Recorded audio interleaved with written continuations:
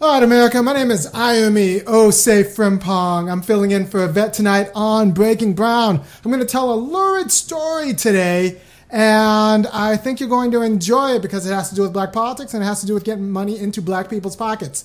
Now, be honest, if you're talking to anybody in the political sphere and they're not talking about how to get money into black people's pockets, they might not be worth your time. That is job one. That is the only job that black politics should be worried about right now.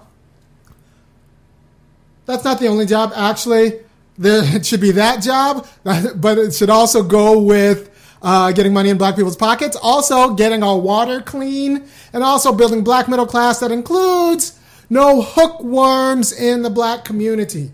But job one is getting money into black people's pockets. Now, you see me here right now and not Yvette because Yvette is out of town. She's speaking, spreading the word, spreading the gospel of good black politics all over. She's right now in Kentucky,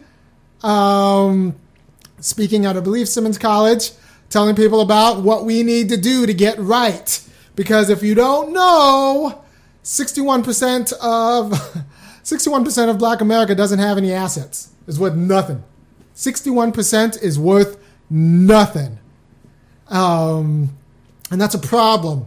That's a problem because we live in a world where other people are worth something, and there's not like we don't live in a double price system where you play the black price and then you pay the white price or the ethnicity with money price. So since we all pay the same prices and they have money and we don't, that's a problem. And that's a problem for black politics because there are political reasons why we are broke. Right? There are political reasons why we are broke. We were terrorized, we were locked out of the economy, and we are locked out of seeking redress for the justice we're owed. So until we are made whole politically, we will be broke. And that's a problem. That's a problem because, as we spoke about last week, or Yvette did an entire show, there are problems with being broke. One problem with being broke is that you can't do the deferred maintenance on wherever you live, or you can't get the deferred maintenance done by your landlord because you can't afford a lawyer, which means black people all across the South are in the middle of a hookworm epidemic. So one, wear your shoes. I got my sandals. I wasn't a big shoe wearer before because from California, and in California we don't have the hookworms at the same level. But now that I'm in Georgia and I've done some reading, I see that hookworms are making a comeback, and that's a problem. So wear your shoes. And two, we need the quality of politics that will guarantee deferred maintenance, including our septic systems, are rebuilt.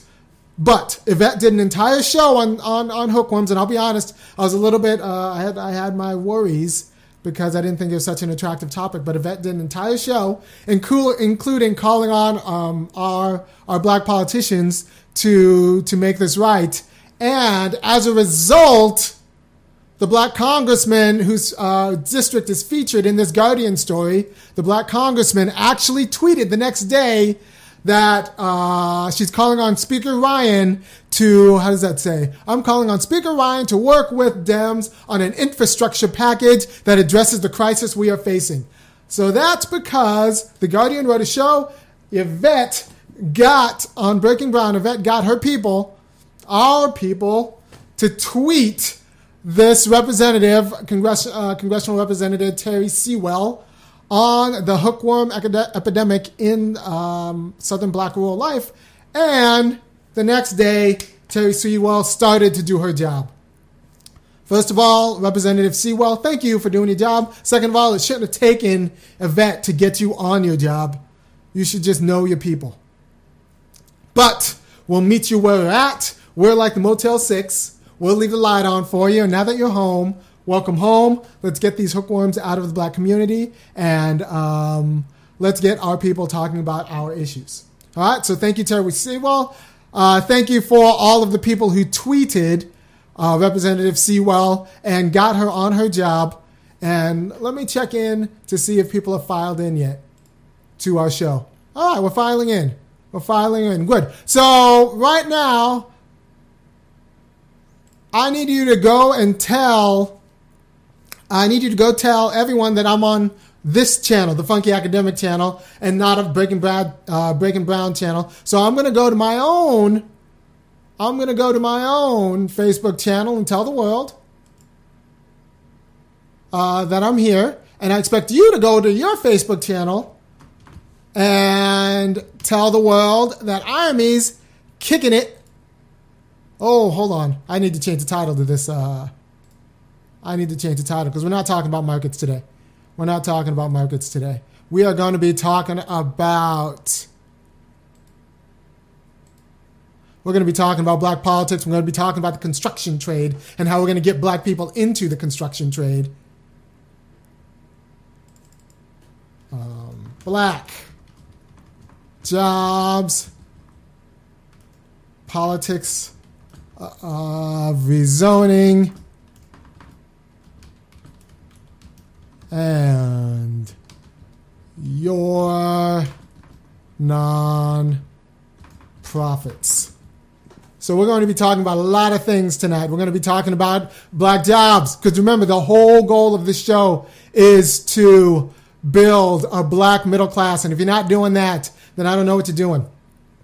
Because until we have a black middle class, we're not going to have the quality of politics we deserve. And we're not going to have the quality of economic life we deserve. And we're going to be vulnerable to the people who have the cash and will use us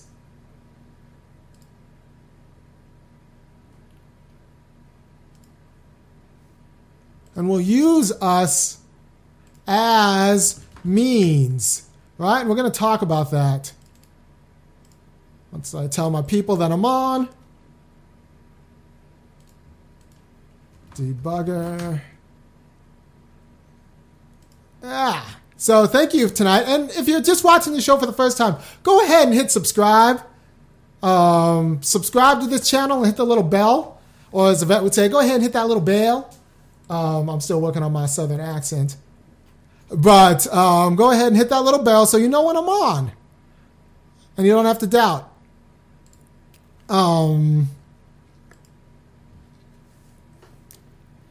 Good. So go ahead and hit subscribe, hit that little bell, and hold on, do we have sound? I hear people saying no sound. No, people are good. All right. So go ahead and hit subscribe, hit that little bell to tell, so you'll know always when I'm on and when I'm going. And hey, I have good news. The people want a live show. The people want a live show. They want to see us doing politics. I hooked it up. We're doing a live show. The first show is going to be, we're going to be doing live politics with the studio audience on September 20th. We're going to be doing a live show. Bought the equipment, setting it up. Haven't quite found all the funding yet, so I need you to go to www.thefunkyacademic.com and go to the right-hand panel and kick down for a few dollars, preferably a few dollars a month, because I bought the equipment but haven't quite figured out how to pay for it. But the credit card bill isn't due yet, so we'll figure it out in time, preferably within the next 2 weeks. I'm going to hit up some groups, but the groups I'm hitting up they're promising that they're going to pay, but they're white groups, and honestly, white groups care a lot more about black charity than they do about black political empowerment or black political protection. So I suspect they're going to pull out at the last minute. But the equipment's bought. We're definitely doing the show on September 20th, and how we're going to pay for it is it's an open question, but you roll the dice sometimes. In this life, I wasn't going to let our justice be on their timetable, so I hooked up the spot. It's going to be a great spot. It's in the middle of Black Athens, and it's going to be with a live studio audience, and we're taking calls, and it's going to be on September 20th, Friday, 4 p.m. So block that off on your calendar right now. Breaking Brown's going to be live. It's going to be called The Black Athenians. That's the show. It's going to be a Friday show every Friday, 4 p.m. at live studio audience. You'll see me and Yvette talking to the people, and we'll take some calls. We did it. We're growing. We're doing local politics. Like I said, bought the equipment, setting up the studio at the spot. but can't quite figure out how I'm going to pay for it. I need your help with that. Make it a lot easier if you go to thefunkyacademic.com, put it down, go to the right-hand panel, and kick down for a few dollars a month, or just kick down for a one-time donation for the studio and just like give us a few grand. That would be fantastic. But as it stands, I'm in meetings starting Wednesday trying to cobble this money together from some white funders, but you know how that goes. Depending on white charity to get us justice was never how this was supposed to be done. You know how it was supposed to be done? I'm going to tell you how it was supposed to be done. It was supposed to be done with the Reconstruction. And I'm going to tell you a little bit about Reconstruction. Gather around, children. I'm going to talk a little bit about Reconstruction. Reconstruction emerged after the Civil War, and it was the federal program which put a federal garrison right here and dotted along the South. But a federal garrison was put in the South and with federal troops to make sure that the black communities were not treated like slaves. Because I don't know how much you know about Southern America, but they like their traditions. And if they treated us like slaves in 1964, you better believe, or in 1864, you better believe in 1866, they were going to go along with their Southern way of life. So they put Union garrisons dotted along the South to make sure that black people were economically included politically and economically included in the Southern way of life. And you know what? Would you believe the white Southerners had a problem with it? So there aren't too many records left from the Reconstruction garrison that was based here in Athens, Georgia. But like I did my little work, and I found some documents, and I'm going to read a letter from the officers when they were talking to each other at the bureau, right? So this is some letters from the Reconstruction. From the Reconstruction office in Athens. These are dated 1868, October 5th, 1868. All right. Now, I'm going to do my best as my white Southern voice. I'm just going to read it in my voice. But this is Reconstruction, the officers talking to each other in correspondence. From Athens, Georgia, from the Freedmen's Bureau that was based in Athens, Georgia. Here we go. Reports have come to me that both white and colored citizens are arming themselves. The whites say that the colored citizens are arming themselves to murder all of the whites at a certain times not particularly specified. This, as they pretend, has caused them to arm themselves for self-defense. On the other hand, the colored citizens contend that they are desirous of living in peace with the white people and attend to their daily work. That large bodies of armed white citizens are roving through the district of Newtown and Harmony Grove, now Commerce, in Jackson County, halting and hailing every colored man they see and compelling them with threats of violence and drawn weapons upon them to make them sign certain written articles of agreement, which they term as an association of peace between them. The articles are nothing more or less than they, the colored people, solemnly pledge themselves with an oath that they will vote the Democratic ticket in November 1868. And remember, the Democrats of the Civil War era were the racist Democrats. Now, not racist like today's Democrats. These are racist like the Klan member Democrats. At the end of the show, we're going to talk about how current Democrats are racist. But right now, we're talking about Klan racist, or pre-Klan, precursors to the Klan racist Democrats. So black people were accosted on the road by roving bands of white militia members and made to sign a pledge that they were going to vote Democrat in 1868. Now I'll continue reading. If they sign these, they are let alone with warning. If the colored people violate their pledge, death is their doom. And if they refuse to sign, they're driven out of the county. Their lives threatened, with many of them having been driven from their homes. Such are the reports that reach me. Right? So that was going on in 1868, after we were free. The Freedmen's Bureau was these little garrisons where people would report things like I just wrote. Things that, like, you know what? White people are arming themselves, roving the countryside, stopping random Negroes, and making them sign pledges for their votes. And if they didn't sign the pledge, they were shooting them right there on the spot or scaring the bejesus out of them. That was the White South post-war, and this was the Freedmen's Bureau. Now, the Freedmen's Bureau was instituted so that black people were shot into American economic and political life. I'm actually reading W.B. Du Bois's Reconstruction, Black Reconstruction. It's actually a wonderful book. It's a lot of book, but it's really well written. He's writing it in the height of his powers. Like, it's incredibly well written. So it's actually like, I feel like it's a very important book to read. But I'm reading it now because I think we need a second Reconstruction.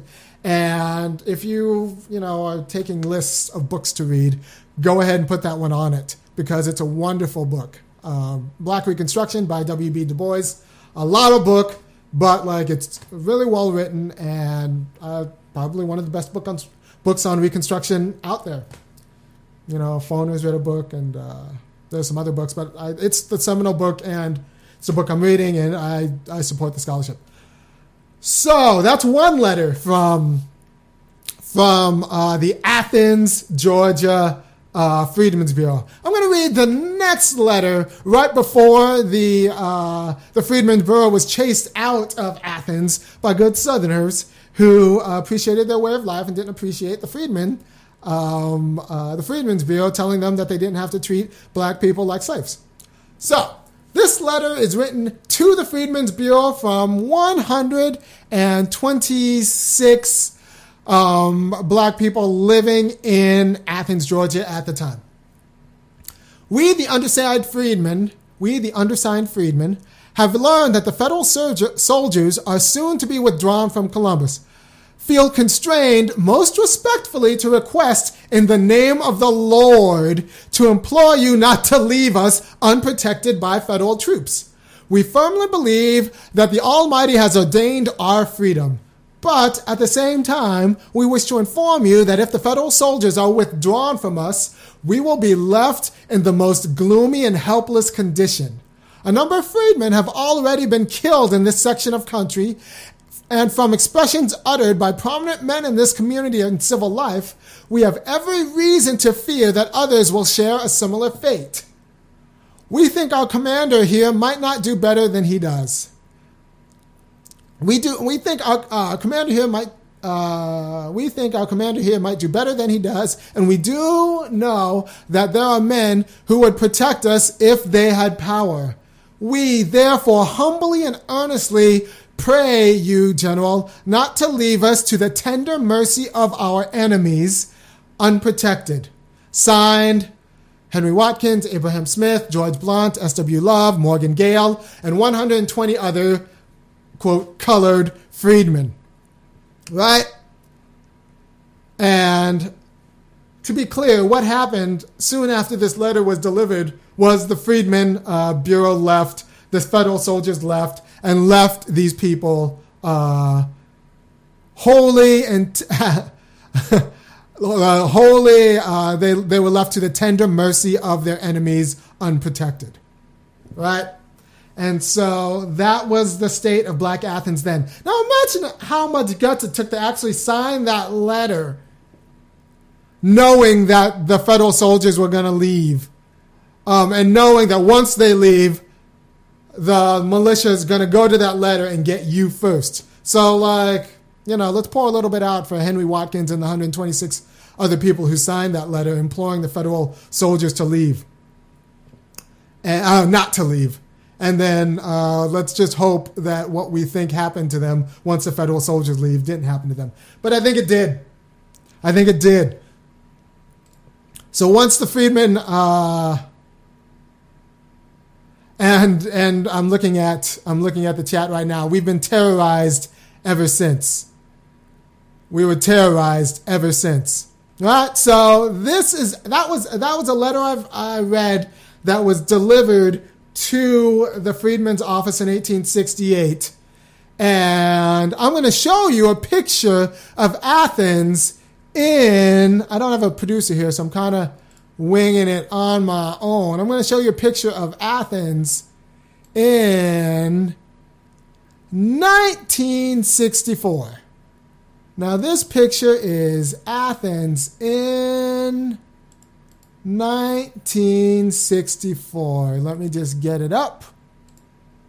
What had happened was in 1964, a group of college kids wanted to segregate one of the burger shops in town. One of the burger and hot dog shops in town called the Varsity, owned by this rich family based in Atlanta, and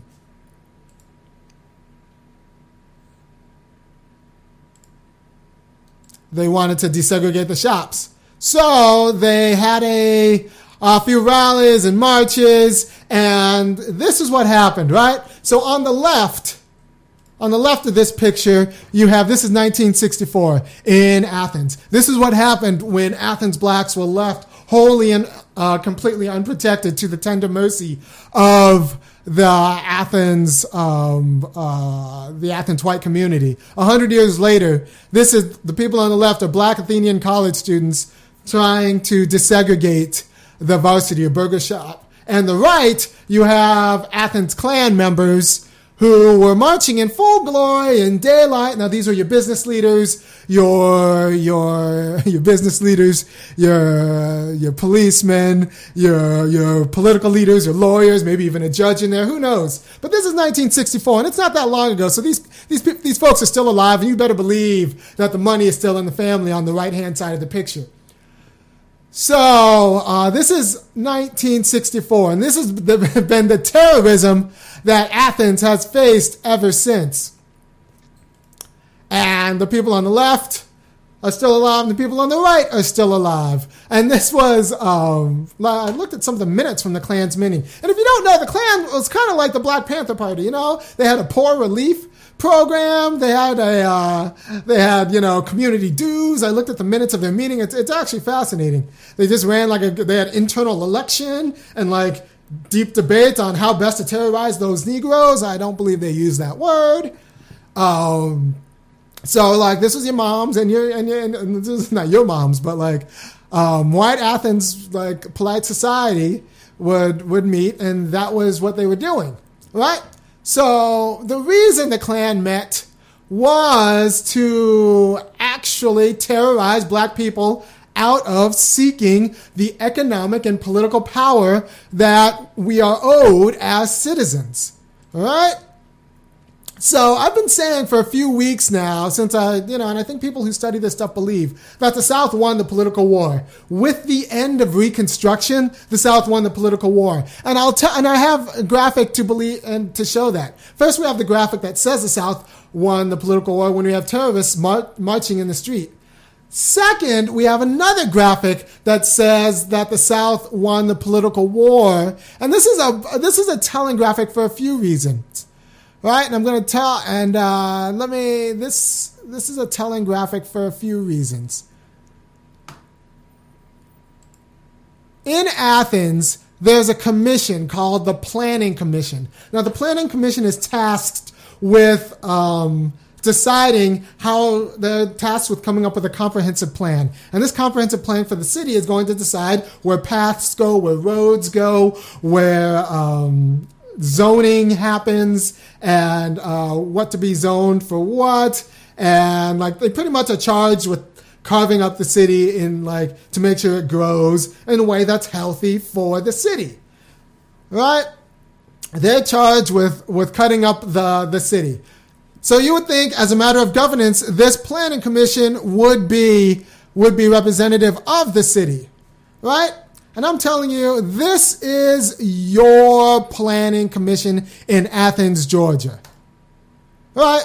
And if you don't see, let me blow this up full size just to see in all of your splendor what it looks like at post-Reconstruction in 2017. That's the planning commission in Athens, Georgia. That's the group that's tasked with deciding land use. I went to the Planning Commission's meeting to take this picture, in which I was horrified because I thought, as a matter of good governance in a city that is 1/3 black and with a black poverty rate that's probably around 75%, and that's poverty, not near poverty, poverty at around 75%. Total town poverty rate is at 45%, but there's a lot of white money in Athens. So like a third of the town is black. Black poverty is probably around 75%. And it's working poor too. They just are all working jobs at $7 an hour. So that's the Planning Commission, right? And they're carving up, their task is to carve up Athens like a Thanksgiving turkey.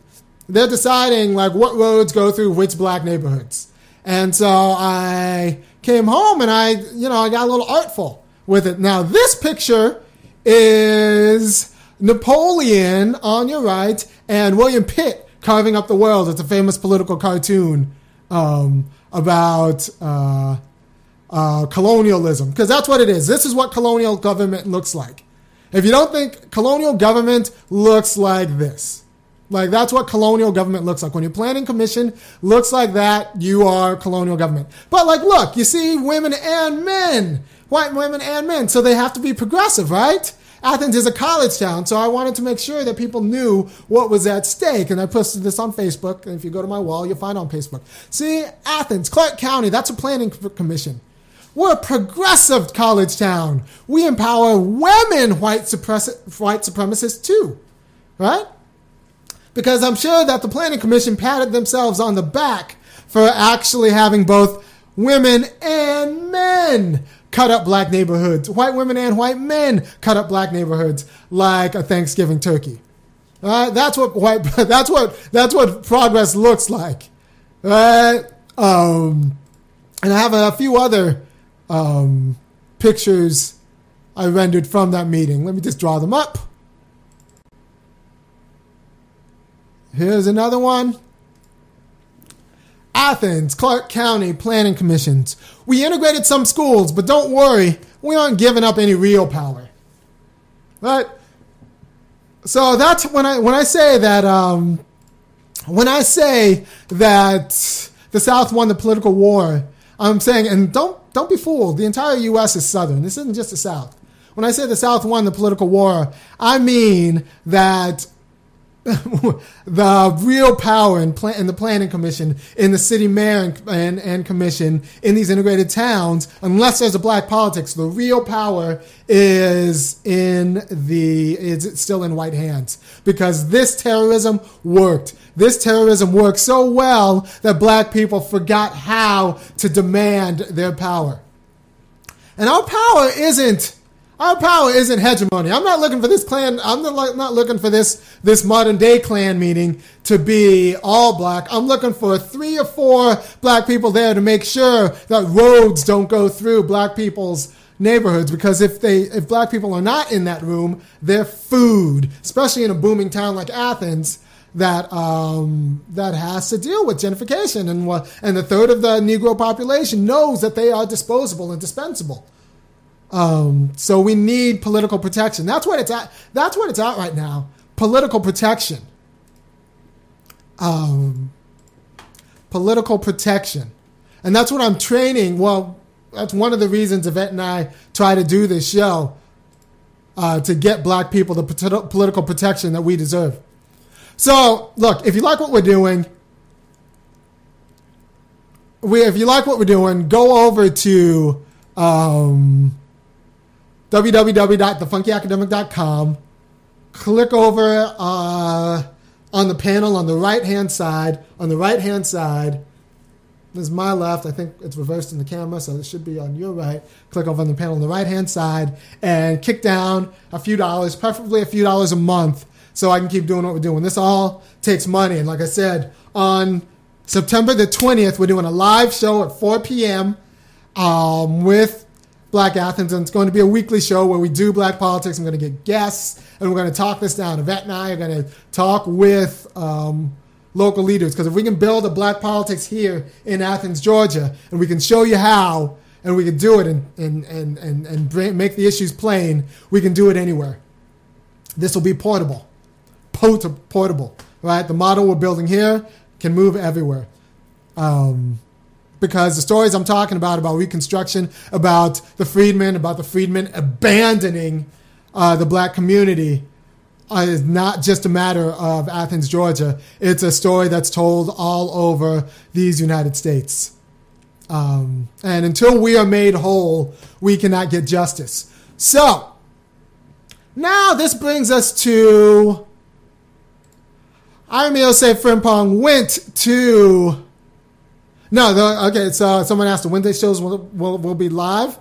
The Wednesday shows will still be here in the home studio, and Yvette's going to do that. There's going to be a Friday show at 4 p.m. that's going to be on Black Athens local politics, but it's going to be like trying to explain how Black Athens local politics will also work in Jacksonville, will also work in Gainesville, will also work in Columbia, will also work in any place that there's a sizable black population that's poor.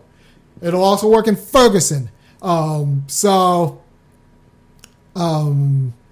the goal of the Black Local Politics show that's going to be filmed at 4 o'clock on Friday. And we'll do it live, and we'll take phone calls, and we'll take an audience. And we're going to build it here, and you're going to see how we're going to build it here in real time. So when we build our black middle class in Athens, Georgia, you'll know how to build your black middle class wherever town, in Syracuse, in Hartford, in any place that's poor black people. We're going to make this known. So, September 20th is a Wednesday. The first show's on the 22nd. I meant the 22nd. My bad. I meant Friday the 22nd. Thank you, Mac Hill. I'm looking at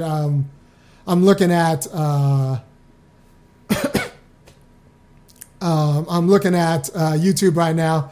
The 22nd is when this show is happening. The 22nd, Friday, live.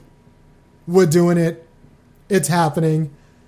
Can't quite figure out how I'm going to pay for it, but the equipment's already bought and it's being set up. So that's going to be between, us. Going after some other grants. Some white organizations say they're going to pay for it. But if I know white organizations and white organizations are going to pull out at the last moment. So we're going to have to deal with this, us. We're going to have to, we're dealing with it. But it's happening. Just hopefully I can pay my credit card bill next month. Just in case, go on and go there to funkyacademic.com, click on the panel, make a donation. Thank you. All right, so I went to the mayor and commission meetings because downtown they're building a $30 to $50 million luxury condominium place, and the condos are going to be 2 and 3 bedrooms for $300,000. I'll tell you, black people will not be living in those condos. In those condos will be white. Parents are going to buy their students' condos. Wealthy students who live in the suburbs of Atlanta, they're going to buy their kids' condos there. Or like some really wealthy Georgians are going to buy condos so that they can walk to the football game, because the way the condos are setting, the condominiums are going to be luxury condos pretty close to the stadium. So they're going to come here, buy the condo so that they can fly here 4, 5, 8 times a year and watch UGA, University of Georgia football games or basketball games, get drunk, and then walk back. And none of black people won't be living there. However, since it's a $30 to $40 million project, I want black people to build it, right? I want black people to build it because that's a lot of money to be thrown around town, and I want that money to go into building a black middle class, because right now there is no black middle class. There's a black poverty. There's a black poor class. However, when I look at the construction in town, and there's a lot of construction, both in the university and just outside of the university, we're not doing that construction. I see a lot of recent immigrants, mostly Latinos, doing the entry-level jobs, and then quite a few white managers kind of walking from to and fro, doing the managerial jobs. And I want black people doing all of those jobs, because the jobs we are doing in Athens are are not at living wage. They're at poverty wages. We're at Taco Bell. We're at Wendy's. We're at McDonald's. We're not at Chick-fil-A. That's a show I'm going to be doing. I think I'll do that later about how like Chick-fil-A figures out only a way to only hire white people. I don't know. I'm new to the South. I feel like that's bizarre, but anyway, we're working in Athens. We're just working at poverty wages. I want us working at non-poverty wages. I want us working at working class. I want us working at working class and upper middle class and middle class wages. I want us getting those contracts for the $50 million condos. I don't mind them being built. I know it's not affordable housing. A lot of people talk about affordable housing. I don't really care about affordable housing because Athens housing right now is pretty cheap. The problem is we don't have money. So, my goal isn't to get black people affordable housing. My goal is to get black people money so that they can afford the housing that's already here, because the housing that's already here is actually pretty reasonably priced. We just don't have money. It's not like you can't buy a house on $7 an hour, but black people, we shouldn't be making $7 an hour. We should be making $27 an hour. And that's my job, and that's our work here. So I want us to be those union contractors. I want us to be the plumbers. I want us in the construction trades. So I went down, like a good citizen, I went down to the meeting.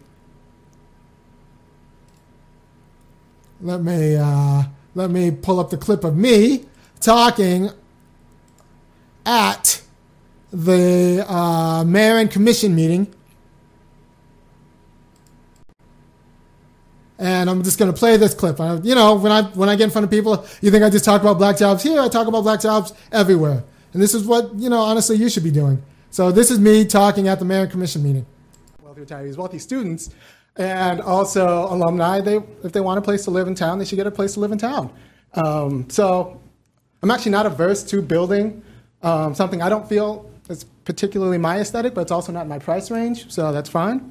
However, we can talk about affordable housing and aesthetics, but my primary concern is jobs and getting the black workforce injected into the building trades. Now, the city and the county has an attested history of land use and development priorities that have been detrimental to building black wealth on a generational level. Now, here is an opportunity for a county commission to let it be known that this project would be much more attractive with not only more pretty artistic renderings, but a worked out plan to include 30% of contractors, subcontractors, and employees to be made up of Black Athens. And if you have a hard time finding those contractors, I know quite a few reasonably priced consultants who could help you find those black contractors in the city. And I know you have money for the contractors because I participated in Envision Athens, and that was contracting money that I don't think was spent very well. So I know we have money. If we have money to spend money consulting for that project, we have money to find consultants in Athens to hook up someone like Carl with some of my colleagues who actually would match Carl with black contractors and subcontractors so that black workers can get those jobs at the both points of entry so that they can become building trade entrepreneurs 10, 20, 30 years down the road, and also get jobs today. Not wealthy retirees, wealthy students. So that was me talking at the mayor and commission meeting, advocating on behalf of, I need black people to get jobs. Look, I need black people to get jobs. I need black people working good. I need black people working good, middle-class job, because before I leave in this town, before I expire, there will be a black middle class. That's just it. And if we do it here, we can do it everywhere. And I'm tired of watching black people get shut out, not only of the trades in terms of contracts, but also the point of entry jobs. Now, let me tell you why that's important. This is important because if we're shut out of the point of entry jobs, we don't learn the quality of skills that will allow us to become master carpenters, master plumbers, and win the contracts and actually perform the work that we need to be doing in order to be builders, right? And not just builders on YouTube, but builders all over these United States. So, all right, so it's time for me to actually, I have to give myself a warning. It's time for me to say, look, if you like what I'm doing, subscribe to this channel. It's The Funky Academic. So press that little subscribe button. Tell your friends. Email this around to all of the people that you know. Also, hit that little bell that tells you when we're going. Tweet this out. Let's tell the people what we're doing and let it be known that we're doing it at a high level. And this is what black politics can look like. All right, so subscribe to The Funky Academic. Tweet this out. Let's tell our people. Like and share this video. All right, so I went there and went advocating for black people because you're going to build a $30 to $50 million luxury condominium complex in my town. I want black people building it. Now, here's the deal. Black people, we have a hard time getting the contracts because they go to like people in the suburbs' cousin, like all the people on the panel, it'll go to their cousin rather than go to us. And their cousins live in the suburbs, and they'll hire people who with dubious documentation who will work for less than we do. So like we have a hard time getting the contracts, but we also have a hard time getting insured and bonded, right? Bonded, insured, and licensed, because all of those things cost money. And those things cost money when you don't have money. And we don't have the kind of cash. So for example, in order to get licensed, you probably need, I was talking to some contractors again. I was talking to some contractors about this. In order to get a contract, in order to get licensed, bond insured, first of all, you're going to need something like a $40,000 line of credit. At least a $40,000 line of credit. Black people at home. Do you have a credit card with a $40,000 line? Really, do you have a credit card with a $40,000 line? Can you get a credit card with a $40,000 line? Can you get one? What happens if you call your mom? Say, Moms, do you mind co-signing a credit card for me so I can get a $40,000 line because I got an idea for a project? That's your mom. Like, is that gonna work? Like, no. So that's not like that's. So like we don't have a So first of all, you need a $40,000 line of credit. All right. So we're not in that game. Second, you're going to leave a few hundred dollars for just licensing fee. It's fine. Third, you're going to need cash in the bank before you'll get these contracts. For example, if you want a marijuana dispensary in Colorado, I don't have the clip on there because like I'm trying to do a lot of things. It's very complicated. I got to produce and then do the clips. And so for a marijuana dispensary in Colorado, in order to get the license, they want you to show them a bank statement that shows that you have $500,000 in the bank just sitting, just cash on hand, $500,000 just to hold. So are you holding black people? Do you have $500,000 in the bank just sitting to get licensed? That is $500K. Now, the intern is not on right now. Someone asked, where's your intern? My intern is a computer science student. Matthew works very hard. He's also, I want him to do very well in his classwork. So, like, he's doing homework right now. So it's just me kind of doing this stuff. Matthew's doing some other stuff. So, but Matthew works very hard. Thank you. And thank you, Matthew. I know you're going to watch this, or you're watching this now as you're programming things. And I want you to keep programming and, study hard. And thanks for all the work you do. Our intern right now did design some T-shirts. So pretty soon you're going to be seeing Breaking Brown T-shirts with like a Vets mug on the T-shirt. It's going to be dope. And I want you to buy one of those because the T-shirts are going to be funny. Anyway, so if you want a medical marijuana dispensary in Colorado, you need $500,000 in the bank just to show people. So maybe you know somebody, black people, maybe you know somebody who'll let you hold $500,000 just to hold it, just not to have it. I just want to hold it for a little bit. I don't, but maybe you do. I don't think you do. But so like that's if you want one in Massachusetts, you only need $200,000 just to hold. The bank, the board, the licensing board just wants to see that you have $200,000 worth of hold. So, like, if you have that money in the bank, that'd be great. In Pennsylvania, they're a little bit cheap. You only need $150,000 in the bank. They just want to see that you have $150,000 in the bank to hold before they'll give you a medical marijuana license. So pretty much that means that black people, we're not going to be in the medical marijuana game. And your weed guy, if you have a weed guy, probably isn't going to be in the legalized medical marijuana game. And that's too bad because we're going to go to jail for marijuana. So those are some of the things locking black people out of these United States. So what a government can do is, one, waive, honestly, it just needs to bond us that money. They need to say, look, black people, if you want to open a business, we need you to get insured. And in order for you to get insured, you need to show that kind of money. So we're going to give you a grant to hold that $500,000 so you can get insurance. So that's exactly the kind of black politics we need that'll give black people the grant to hold that kind of money. Because, like, expecting black people to be able to get that through, like, asking their family just isn't going to happen when I just saw there's only one black woman in Denver with a medical marijuana license, and that's a billions of dollar. I want to look that up. Colorado marijuana billion. Yeah, it was $1 billion in sales, right? So $1 billion in sales in 2016. Black people, we didn't get that much of that.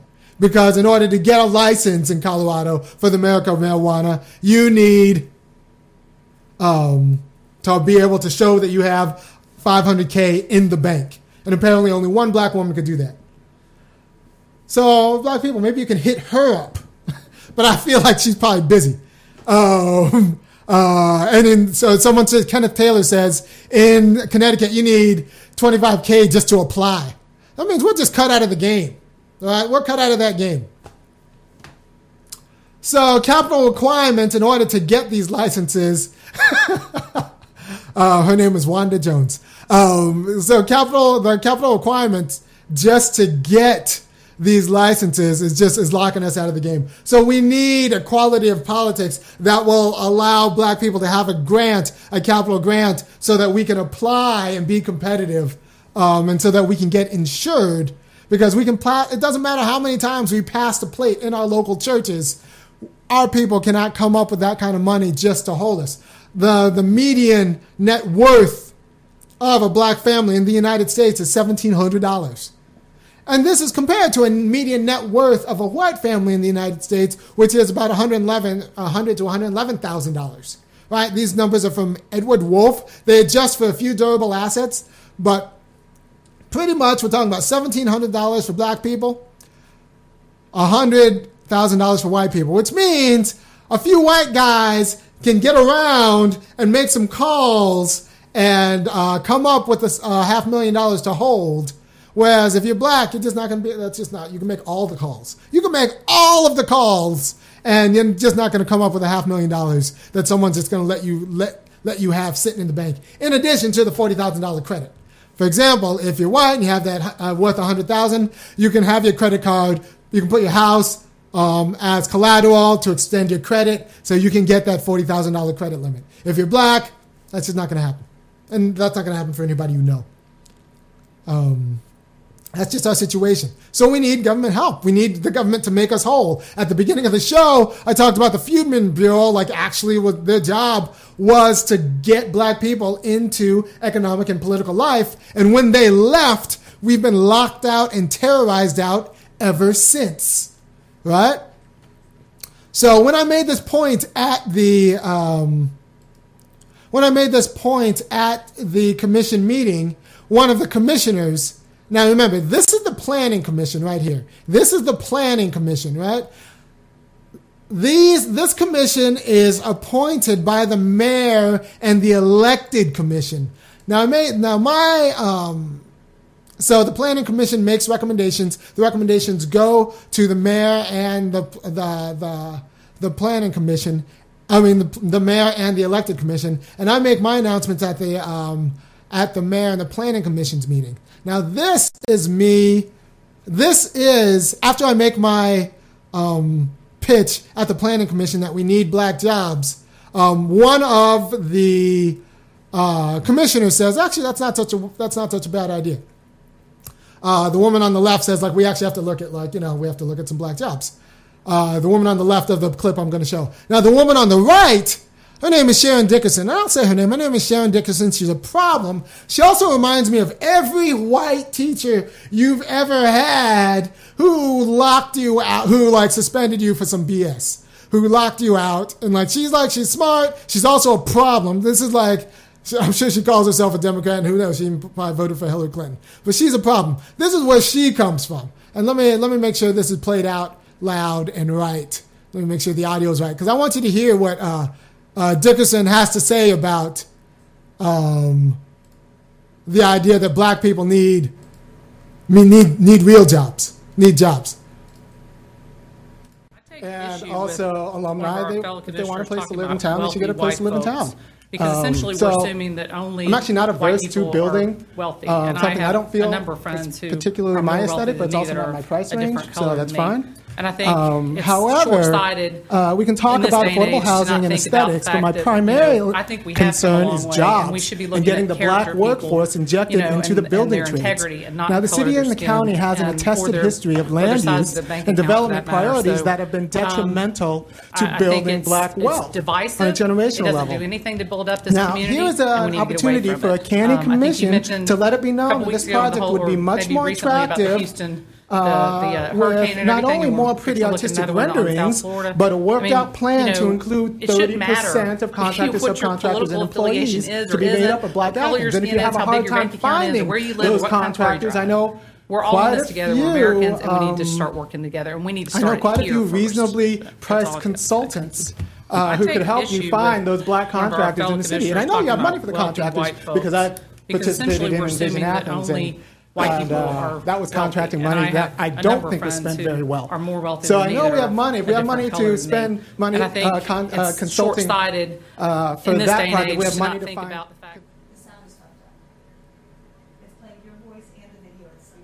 Okay, so I don't know if you could hear that. We're going to try that again. We're going to try that clip again. Clip 2. We're going to try that again. I think we have come a long way, and we should be looking at character of people, and their integrity, and not the color of their skin, or their size of the bank account, for that matter. So, I think it's divisive. It doesn't do anything to build up this community, and we need to get away from it. I think you mentioned a couple weeks ago or maybe recently, about the Houston, the hurricane and everything, and we're fixing to look at another one on South Florida. I mean, it shouldn't matter what your political affiliation is or isn't, what color your skin is, how big your bank account is, or where you live, or what kind of car you drive. We're all in this together. We're Americans, and we need to start working together, and we need to start it here first. So that's all I've got to say. Thank you. I take issue with. So if you got that right, so Sharon says, we don't need to worry about getting black people jobs because black people are doing all right. She knows rich people. She knows rich black people. Sharon Dickerson knows rich black people, which means that black people don't have a problem. So there are a few things going on here. One, do not look at our conditions by loopholes.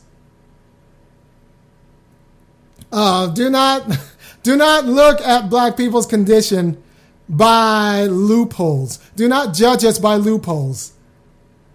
That's like that. Do not that's like saying, well, I see Steph Curry. I see Steph Curry playing basketball, so black people are doing fine, right? And the black guy who's agreeing, that's the one black guy who's on the commission. He's the Clarence Thomas of the commission. His job is just to be quiet. His name's Harry Sims. His job is just to be quiet and keep getting his checks. The one black guy is yep, that's my job. Don't mind me. I'm just here for the cookies.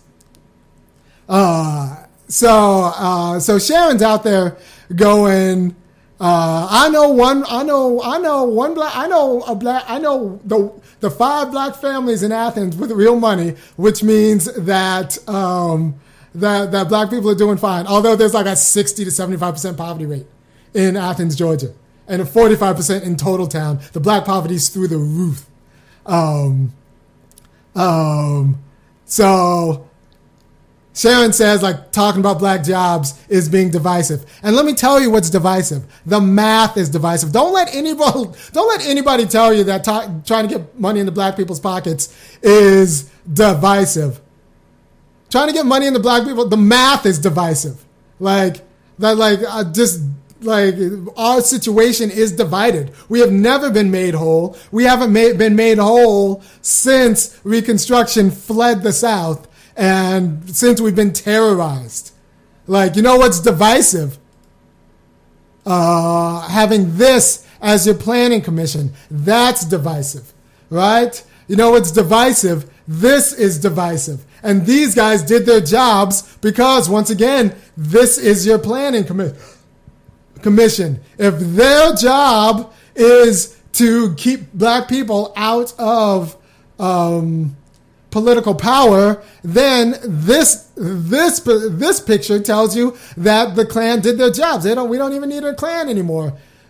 So the Klan in 1964 in Athens worked very hard so that the Klan in 2017 doesn't even have to wear sheets.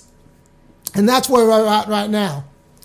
And I believe Sharon Dickinson's been born and raised in Athens, so I wouldn't be surprised if one of her relatives is in that picture on the right. But it's okay, because she knows wealthy black people. That means we've been made whole. We have not been made whole, and we can't be made whole because we need government contracts. We need the government to lock us in. And we actually need government to either waive these requirements for insurance and bonding or grant us the money to hold. Not loan, grant us the money to hold, or give it in a trust so that all of the black contractors can all point to this one bank account that we have that's been granted to the city as a trust, so that every black carpenter in Athens can point to the black account and say, yeah, I have insurance through this account. That's the quality of black politics we need. For example, there's going to be, out of this new condo deal, there's going to be $700,000 generated in new taxes.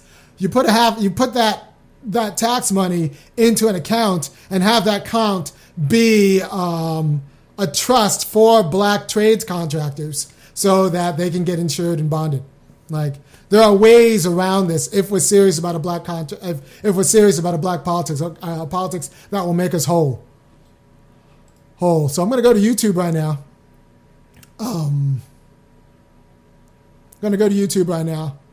And look. So yeah, and let's be clear.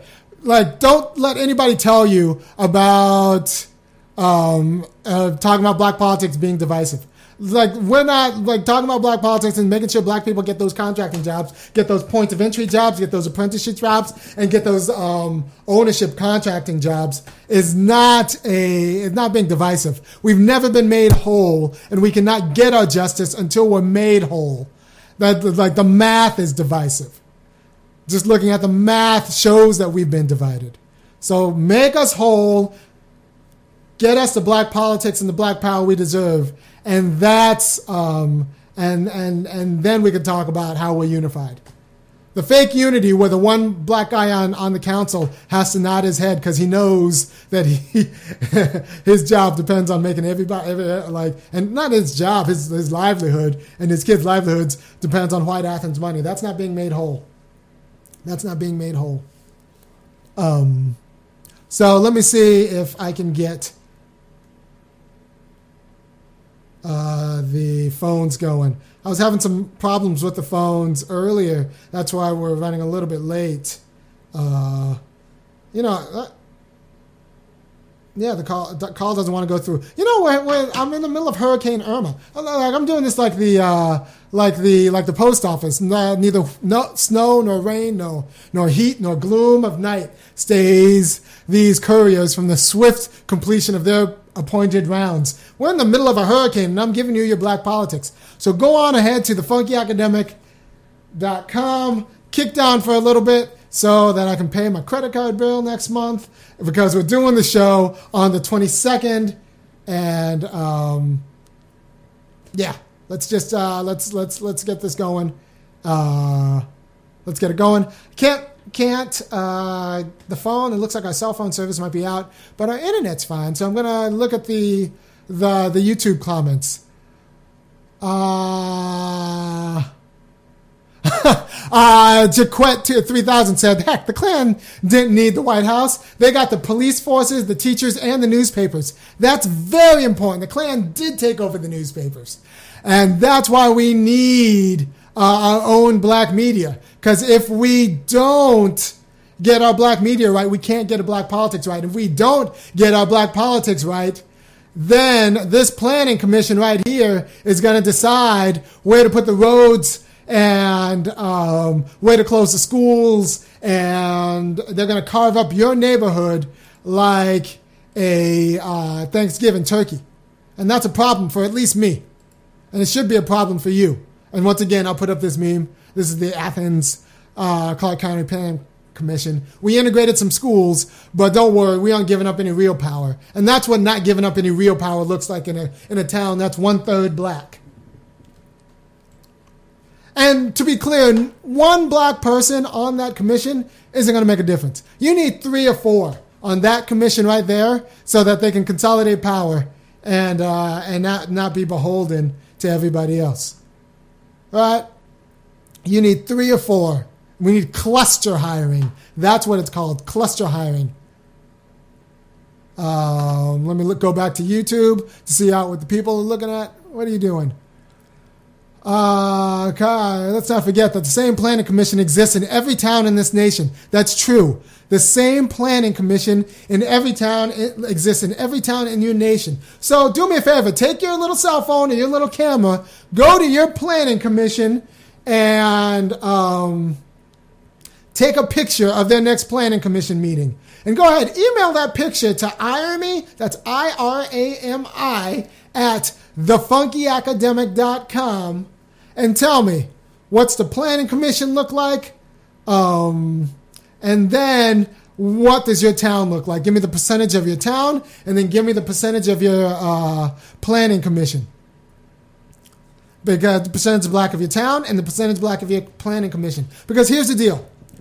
The way state constitutions are written, it's a little bit tricky to get black to get commissions after they've approved the business licenses and after they've approved the zoning. It's a little bit tricky to force the private businesses to hire black people and do business with black subcontractors. It's tricky. It's possible. I'll talk about how it's possible on a different show. But it's possible. It's just a little bit tricky.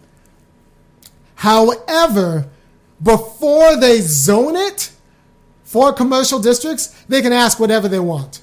Before they zone it, they can ask whatever they want. Which means that's when they're trying to zone it for commercial business, or when they try to zone it from residential to commercial, that's when you get them to ask, all right, I like this plan. I like the plan. I like this plan for a quick trip. I like the plan for the condominiums. I like the plan. That's great. Now tell me how you're going to get, I'd like the plan a little bit more if you tell me how you're going to get 30%, 40%, 50% of the contractors who are going to build this mini mall to be black. I'd like the plan a little bit more if you show me, one, where the green space is going to be, but more importantly, how you're going to employ black contractors. And if you have a hard time finding black contractors, that means there's an opportunity for black consultants to be matchmakers that match white developers with black contractors. And make the white developers pay for it. If these white developers can pay $60 million to develop the project, they can pay $61 million to pay a black consultant to find them black contractors. We just need to put the political pressure on them, and that's what I want our black politics to be fighting for. There's money being thrown around in these development deals and pass hands, and there's money that passes hands, and just none of those hands are black. So we need the developers who are developing these construction projects to pay $62 million to create a black trade school that specializes in creating a black pipeline from high school through carpentry and plumbing. If you can spend $60 million to build a condominium complex, you can spend $62 million as a white developer to fund a program to make black carpenters.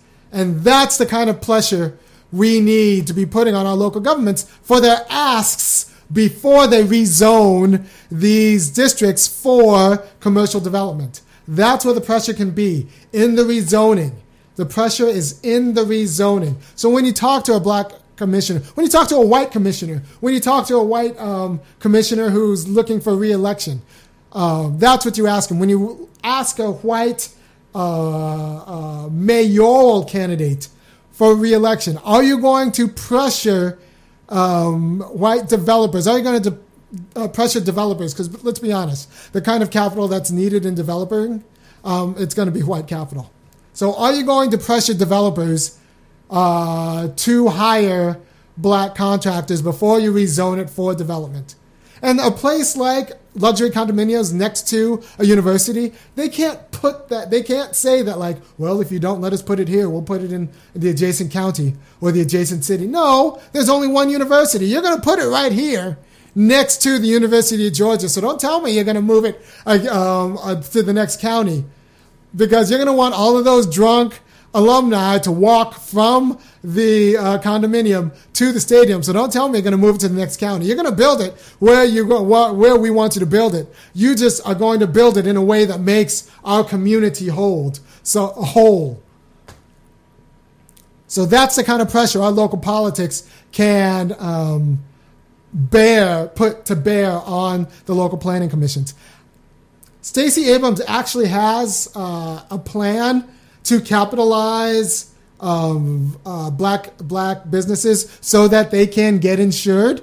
So she actually kind of thinks Stacey Abrams is a black Democratic gubernatorial candidate in the state of Georgia.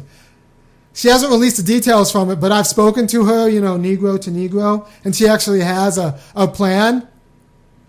I'm not going to feel completely comfortable endorsing her as, to my people until I actually see her come public with that plan. But she has a plan. So, pressure your people to have a plan to capitalize black businesses and put pressure on white developers to use black businesses. Let me look back at YouTube. Let me see. YouTube people, what do you have to say? Yep, they took all the trades out of public schools. Yeah, we need trades, but we also need pipelines. So once you graduate, honestly, once you drop out of public high school, you can still go to a trade school and become a plumber. There are a lot of white people. Look, the net worth of white households is still higher. The net worth of white households who drop out of college or drop out of high school is still higher than the net worth of black households with a college degree. That means you can drop out of high school and still be better than a black guy or black woman who graduates college. So, we need trade schools for black high school dropouts, because, white high school dropouts do just fine. So we need to get us into trade schools. We need to force apprenticeships. In Chicago, they have a program. You can Google this. Women in Trades. That's a program in Chicago. And you know what it does? It trains women in the trades. And it works. Those women get trained in the trades, and then they go on and get apprenticeships at through local building companies, or they start their own. So like that's what we need. Black people in trades, or like you can be real sly when you name it. You can name it like the Medgar Evers Trade School, the James Baldwin Trade School. Name it the Malcolm X Trade School, and just know that like that's for us. I feel like the same. All right, so I'm looking at YouTube. Looking at the comments, go ahead and comment in YouTube. Like I said, I think the hurricane did something with our phone, so I'm having a hard time calling into the call-in studio. But it looks like YouTube's going fine. All right, so we have that too in New York. Don't know if that's still going.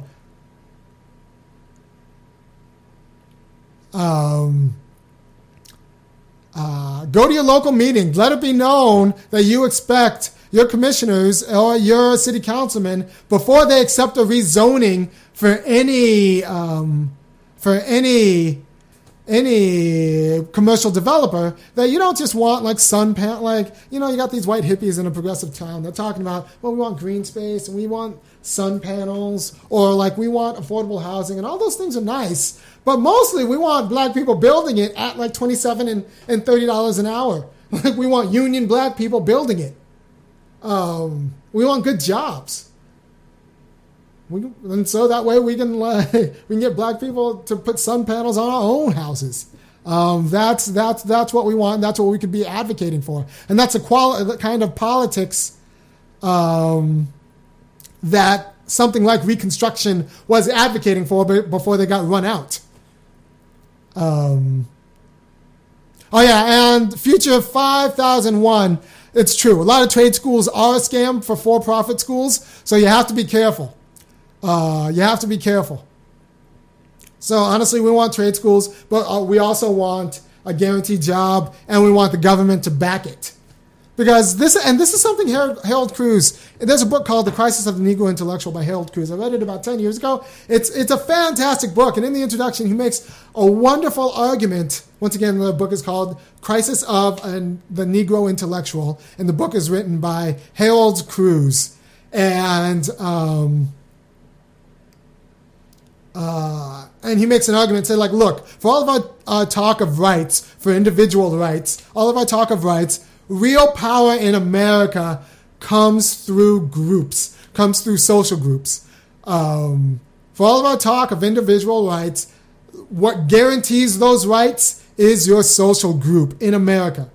We should have the government guarantee rights, and it shouldn't be a privilege of a certain groups, but instead what happens is social groups guarantee rights. So unless you're, and Harold Cruz says like, look, unless you're a white WASP, that's a white Anglo-Saxon Protestant, a white Catholic, or a white Jewish person, your group doesn't matter. Your group can't guarantee you the quality of rights that you need.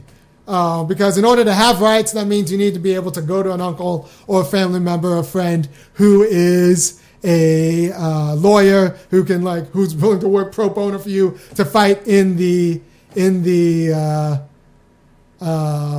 courts for you to guarantee your rights. So for all of our talk of individual rights claims are backed by groups. Harold Cruz argues pretty persuasively in the intro of his book, The Crisis of the Negro Intellectual.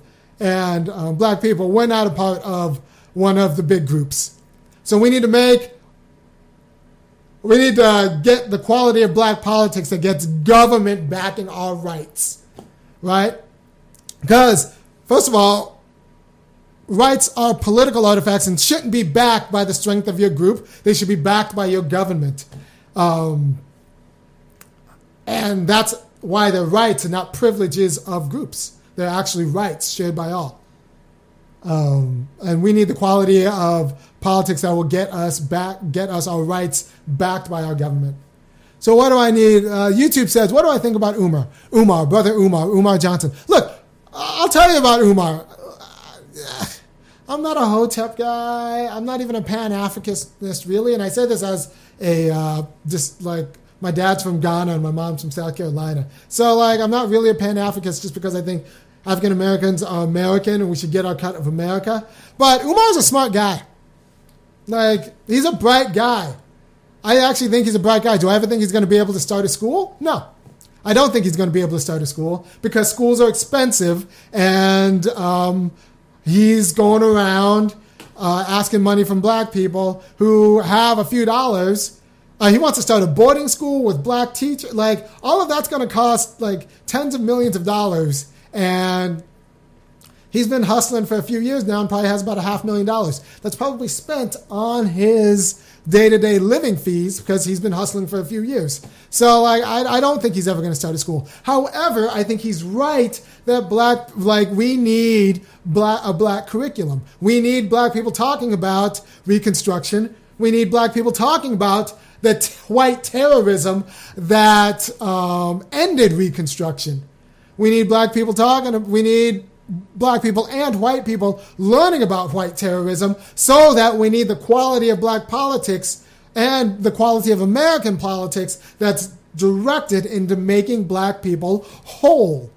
Right? So Umar Johnson's right that we need black teachers. We need black teachers in school. We need black people. We need black teachers learning. We need black children learning about terrorism. We need a curriculum that's actually adequate to their generational poverty, and we need them to know the causes of their generational poverty, which is, like I said, the causes of their generational poverty is planning boards looking like this, and white terrorist groups looking like this. So we need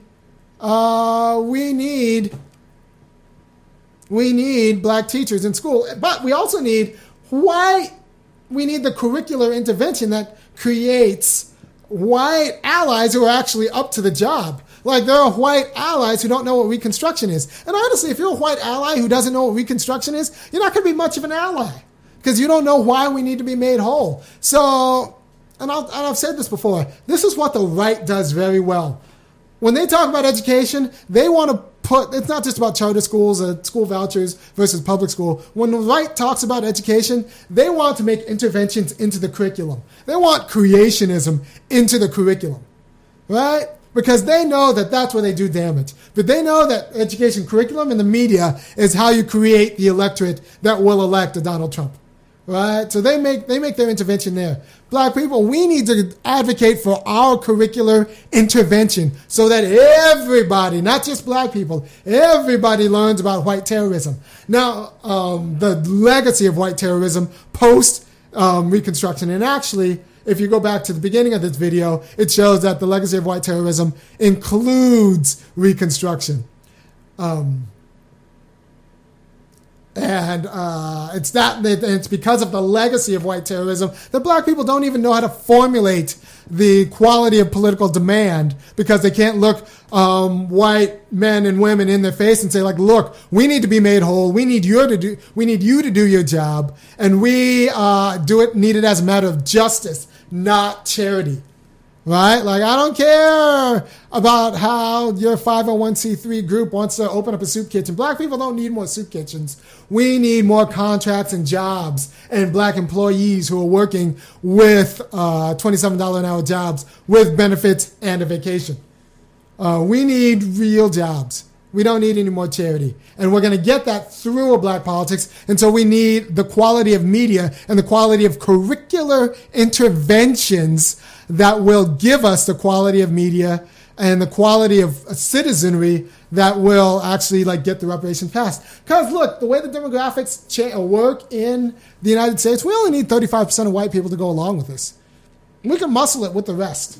35% of white people go along, we can get the rest. And we can do that if they know the story, and they will know the story if we get it in the curriculum. And so that they understand that it's not just a matter of charity, it's a matter of justice. So make sure you tweet this video out, you share the video around. Once again, we're doing a Black Local Politics show live on the 22nd of September. I said 20th earlier, but it's going to be the 22nd. It's going to be live with the live studio audience. We're going to take some calls from the audience, and then we're going to do the phone, and it's going to be Yvette and I, and it's going to be called The Black Athenians. That's Friday the 22nd. It's going to be awesome. So yeah, that's happening. It'll happen easier. It's happening no matter what, because the equipment's been bought, the studio is being set up. It'll happen easier if you go to www.thefunky. It'll happen with less stress and lower blood pressure on myself if you go to www.thefunkyacademic.com and kick down a little bit so that I can pay off my credit card bill later on next month. So go to www.thefunkyacademic.com, kick down in support of the show, in support of the live show. We're building. This is what we're growing. This is what growing looks like. Kick down for a monthly donation so that we can grow even more. I want to be able to pay people to do like now that we have the studio that's like at a resource center. I want to be able to pay local people to. I'm going to be training people to how to cut videos and edit videos and do that kind of work. Like I said, right now I got some white organizations that say they're going to fund it, and I'm going to meet with them on Wednesday. They've all but promised to fund it, but I don't trust them until I get that check, because my experience with white organizations is that as they talk a good game, but as soon as they're not about black self-determination as much as they're about black charity. And like that's not about what I'm doing right now. I want black self-determination, which means I want real black jobs. Coretta Scott King, look, lastly, I'll leave you with this. Coretta Scott King, when Martin Luther King died, Coretta Scott King was fighting for a federal job guarantee because she knew that jobs was where black liberation was going. You get the black political power, so you get the black economic power, and you get the black economic power, black economic inclusion, so you can get these jobs. And so until black people have a federal job, until have a federal job guarantee, and you can just Google this. Just Google Coretta Scott King federal job guarantee. That's what MLK was going for when he died. Like, we need jobs. That's the kind of program we need. And that's what I'm fighting for. And that's what I want you advocating for. There's one congressional candidate that we know of running in Georgia on a federal job guarantee. And that is like one of his racial justice platform, one of his racial justice platforms. Like, if you give black people federal jobs doing infrastructure work, doing the kind of work that will fix the deferred maintenance in the septic systems all over the South, and you get them doing it for $20, $25, $30 an hour, that will, one, stop the hookworms from eating at black people's feet, and two, get black people jobs so that we could grow like our civic infrastructure. Like that's the quality of reparations that I'm looking for. So there's one congressional candidate. His name is Richard Winfield, who's actually advocating for a federal jobs guarantee to do these kind of programs, and also and hopefully it'll catch on. And Coretta Scott King was also advocating for a federal job guarantee. I'm not against black people working. Actually, I want black people to work. And through working at good jobs, not just working at jobs, working at good jobs at fair wages, that's how we'll be made whole. So thank you for your time. Yvette should be back by Wednesday, but like we're going through a hurricane, so I don't know how planes are watching. You might see me again on Wednesday, but I think we'll be doing Breaking Brown the regular time, the regular way. Hopefully the phones will be working. So thank you for your time. Peace. I love you guys. Let's get the black politics we deserve. And tell your friends, tweet this out. Later.